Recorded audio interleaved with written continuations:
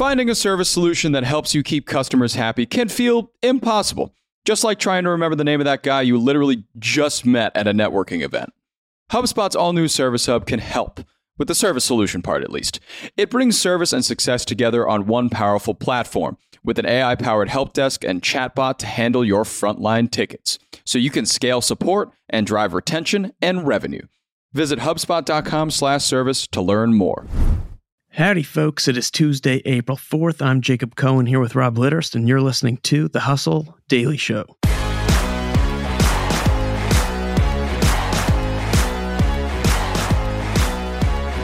Today, we're talking about bubble tea, boba tea, boba, chewable rubbery tea balls, whatever you refer to it as. We're talking about it. The Asian drink has absolutely flooded the U.S. market in recent years, and import data shows tapioca is now America's largest food import from Taiwan. We're going to dive into all this, but first, let's take a quick look at what else is happening in the world of business and tech. Let's get crack-a-lackin'. All right, Rob, what are you looking at? All right, so the coolest headline that I came across today is that the UFC and WWE are merging into a $21.4 billion company. Crazy. That's big. Did not see this one coming at all, but I really think it makes a ton of sense. Much like some of the hits that they yeah, exactly. Much like that chair to the back of my head that I'm about to get. For those keeping score at home, that $21.4 billion is made up of $12.1 billion for the UFC, and then the WWE is valued at $9.3 billion. A new publicly traded company will house both brands, with Endeavor Group Holdings taking 51% and existing WWE shareholders taking the other 49%. If you know Endeavor, you know that their CEO, Ari Emanuel, was the real-life inspiration behind Entourage's Ari Gold character, so of course he's going to win this deal and be the head of this company. Yeah. And he has two really high profile top lieutenants now, Vince McMahon, who's going to remain the executive chairman at WWE, and Dana White, who's going to be president at UFC. When asked, McMahon actually gave some really solid context into kind of where the combined company is going. He said the focus is going to be on maximizing the value of their combined media rights. Both of these companies have very expensive media rights and big time agreements right now with various media rights holders. They want to enhance sponsorship monetization, develop new forms of content, and pursue other strategic mergers and acquisitions to further bolster their brands. And they both have rabid fan bases. Two of the biggest podcasters in the world right now are Joe Rogan and Bill Simmons. And Joe Rogan kind of moonlights as a UFC commentator. And a lot of the guests that he has on his podcast are involved with the UFC. And on the other side, Bill Simmons is a huge WWE fan. But one of the coolest things about this is that they actually have talent crossover. So Brock Lesnar and Ronda Rousey have both kind of mixed and mingled with WWE and UFC. And I imagine that dynamic is probably going to become a lot more common now that they're essentially the same company. Yeah, and I think not just the talent, but in terms of just their operations as companies, I think I read that they expect to save almost $100 million a year. Amazing. Just in cost synergies. It's awesome. And huge event businesses. Like both of them are massive event driven businesses that drive huge in-person attendance, huge digital attendance. I think when you look at how Disney Plus's bundle has grown, Disney Plus, ESPN Plus, and Hulu, you can actually trace it back to some of the big UFC fights. ESPN Plus, they hold exclusive rights to UFC broadcasts. And so you can see in kind of the subscriber chart that there are huge spikes at certain times. And a lot of them tie back to the big UFC fights, especially this one Conor McGregor one. So really big opportunities for them, both on the physical and digital side. Yeah, UFC's YouTube following is more than the NFL and MLB combined, and WWE's is 6 times as large as the UFC's. Jeez. The social capital that these brands are going to have together is just ludicrous. The best part, and what I'm super excited for, is there's no name for this combined company yet. I did think I saw that the stock ticker they're going to use is TKO. Oh, love that. Honestly, that's what they should just name the company. That's great. Yeah. All right. And as far as the other news that I've been looking at, so there's going to be a new US storage kingpin, Extra Space Storage, which will combine with its rival Life Storage. Lots of consolidation today, some big time mergers. This is a $12.7 billion deal. And adding to the drama, Life Storage recently rejected a bid from current top dog Public Storage. Wow. So a lot of drama going on. What have you been looking at, JC? Yeah, so I was looking at an interesting development out of Google. It is now time to add another workplace acronym to their glossary, BYOS, bring your own stapler. Oh, no. Yeah.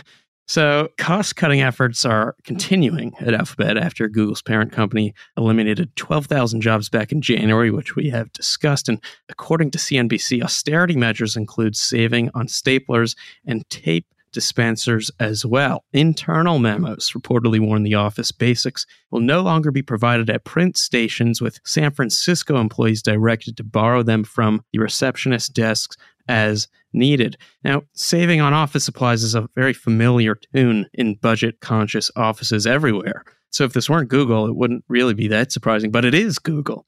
And they've long set the standard for office perks and benefits, things much, much greater than staplers. Other ongoing efforts to rein in costs include pausing laptop refreshes, food, fitness, and massage and transportation programs being reevaluated. But I think just big picture, employees at one of the world's most valuable companies struggling to find staplers is kind of sobering.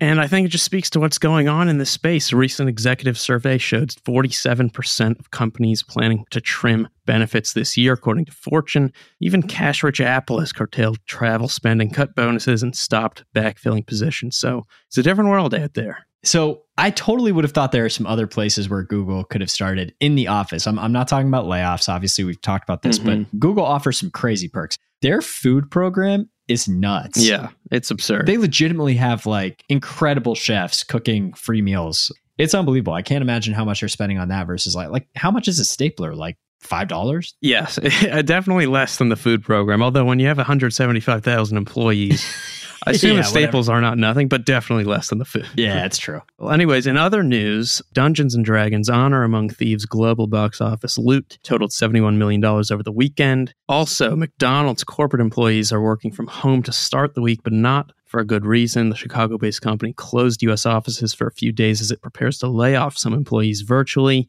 The company has about 45,000 U.S. corporate staff. And rue the day, Paris will ban e-scooters following a vote that saw 90% of Parisians in favor. Complaints include clutter and safety, with 459 related accidents in 2022 alone. And with that, let's discuss bubble tea.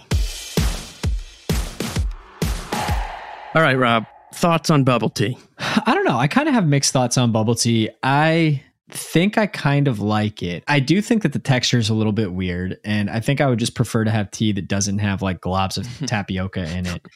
But I don't know. In the right time, the right meal, the right environment, I think it's good. What are your thoughts on bubble tea? I have to say I've only had it a couple times. I think I was turned off by the texture. Yeah. But I can see that. It does seem like one of those things that can grow on you. So I'm willing to try it again. And clearly, a lot of people are not only willing to try it again, but been trying it more and more every day. Bloomberg is out with this great report on the rise of bubble tea and how the industry is brewing up some serious profits. And really, I first want to send my condolences to frozen tilapia, because just a couple of years ago, tapioca, the main ingredient for these pearls in the tea, came out of absolutely nowhere to steal the top spot from the fish on the list of U.S. imports from Taiwan. Wow. Now worth almost $50 million in import value in 2022. Crazy. Taiwan's tapioca global export value rose 23% to more than $100 million, roughly 3 times that of second place Thailand. Despite being 64% more expensive, people really love tapioca from Taiwan. Now, bubble tea was invented in Taiwan in the 1980s. It's been available in the U.S. for decades, but it's only really taken off in the last decade. Yeah. And in recent years, it's just exploded. Kung Fu Tea, which is a brand founded in Queens, has over 350 locations and it's looking for $240 million in 2023 sales. The bubble tea bubble is showing really no signs of popping anytime soon. Analysis firm Future Market Insights has estimated that the $640 million U.S. bubble tea market in 2023 could be worth as much as $2.2 billion a decade from now. I think the traditional kind of like tea house idea is kind of a hard sell on like young demographics these days. Yeah. I just don't think you're going to have a ton of luck getting people to like an old school ceremonial tea house. Right. But a bubble tea place that's playing EDM in the background that you can like TikTok and find like a nice background for your Instagram. Like, I don't know. I think that works. It works. It's clearly working a lot.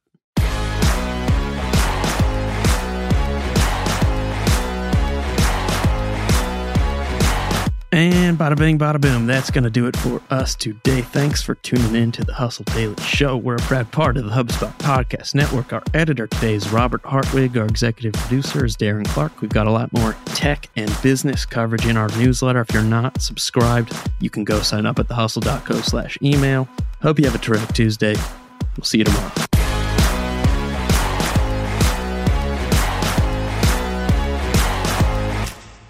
Hey, everybody, I got a great podcast to tell you about. It's called Truth, Lies, and Work, and it's brought to you by the HubSpot Podcast Network, the audio destination for business professionals. On this show, you can join husband and wife team Al and Leanne Elliott as they dispel myths, impart wisdom, and answer all your questions about finding, keeping, and motivating great people. They actually just did an episode with John Smith, who is the manager and agent of famous Argentinian soccer player Diego Maradona. He talks about in this episode how he was able to manage the global superstar, athlete, celebrity that Maradona is and was. It's a great listen. You better get out there and check it out. And you can listen to Truth, Lies, and Work wherever you get your podcasts.